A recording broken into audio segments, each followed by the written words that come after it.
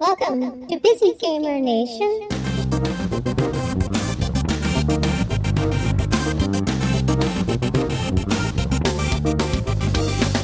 My name is Jay Goldberg. I'm the community manager at Ready at Dawn, working on the Order 1886, coming out February 20th, 2015, PlayStation 4 exclusive. We're a third-person action shooter located in Neo-Victorian London in the year 1886.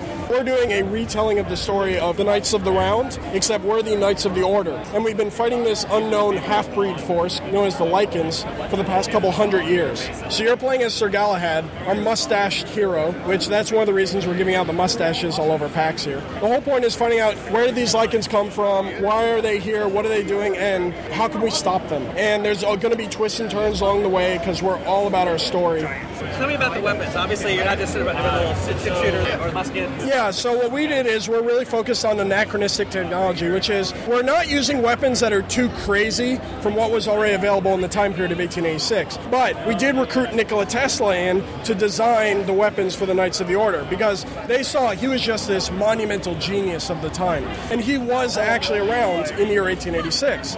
So he works directly into the game. For example, like the arc gun uses his alternating current technology. And all we thought is, what happens if a couple steps removed, Tesla figured out how to weaponize his AC current. And that's where the arc rifle comes from, where it's literally shooting bolts of electricity at people. And, a lot of our weapons are like that. He even takes normal weapons like a standard shotgun, and he'll add another barrel on top and change it to incendiary rounds. So when you shoot people with a triple-barreled coach gun, all of a sudden, instead of just hitting them and maybe they'll stagger, it might hurt them a bit. This way, we're giving them that full experience of it blows them away. You can even blow a guy's arm off, and all of a sudden, it's just It took you a little time to get the hang of it, but the idea is that you're shooting thermite in the air and then you're igniting the cloud of thermite? Yeah, so that's a different weapon. That's for the thermite rifle. And what that does first is it's a dual-action weapon, which is what we're showing off here. And it first shoots out a cloud of aluminum iron oxide pellets, and then you ignite it with a flare. And if you've ever seen thermite in real life, you can burn through an engine block in 5 seconds. So we use this technology in multiple ways through gameplay. So for example, say an enemy was behind cover, you can actually shoot the thermite above them and then rain the liquid thermite down on them so they come out of cover.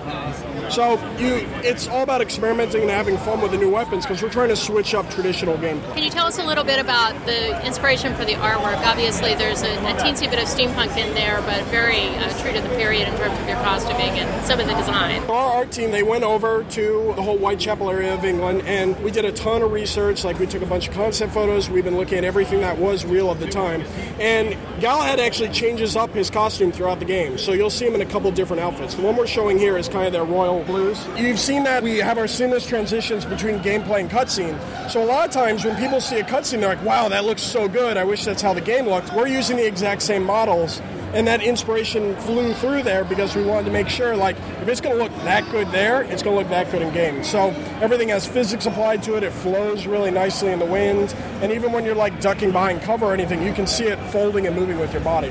It's not like you're playing a game and then all of a sudden you see this really pretty movie and then you're back to the game. Yeah, for us, it's the exact same models found in the cutscene as in the game. So really, we're just moving the camera around, changing angles, and it just stays right true to the game.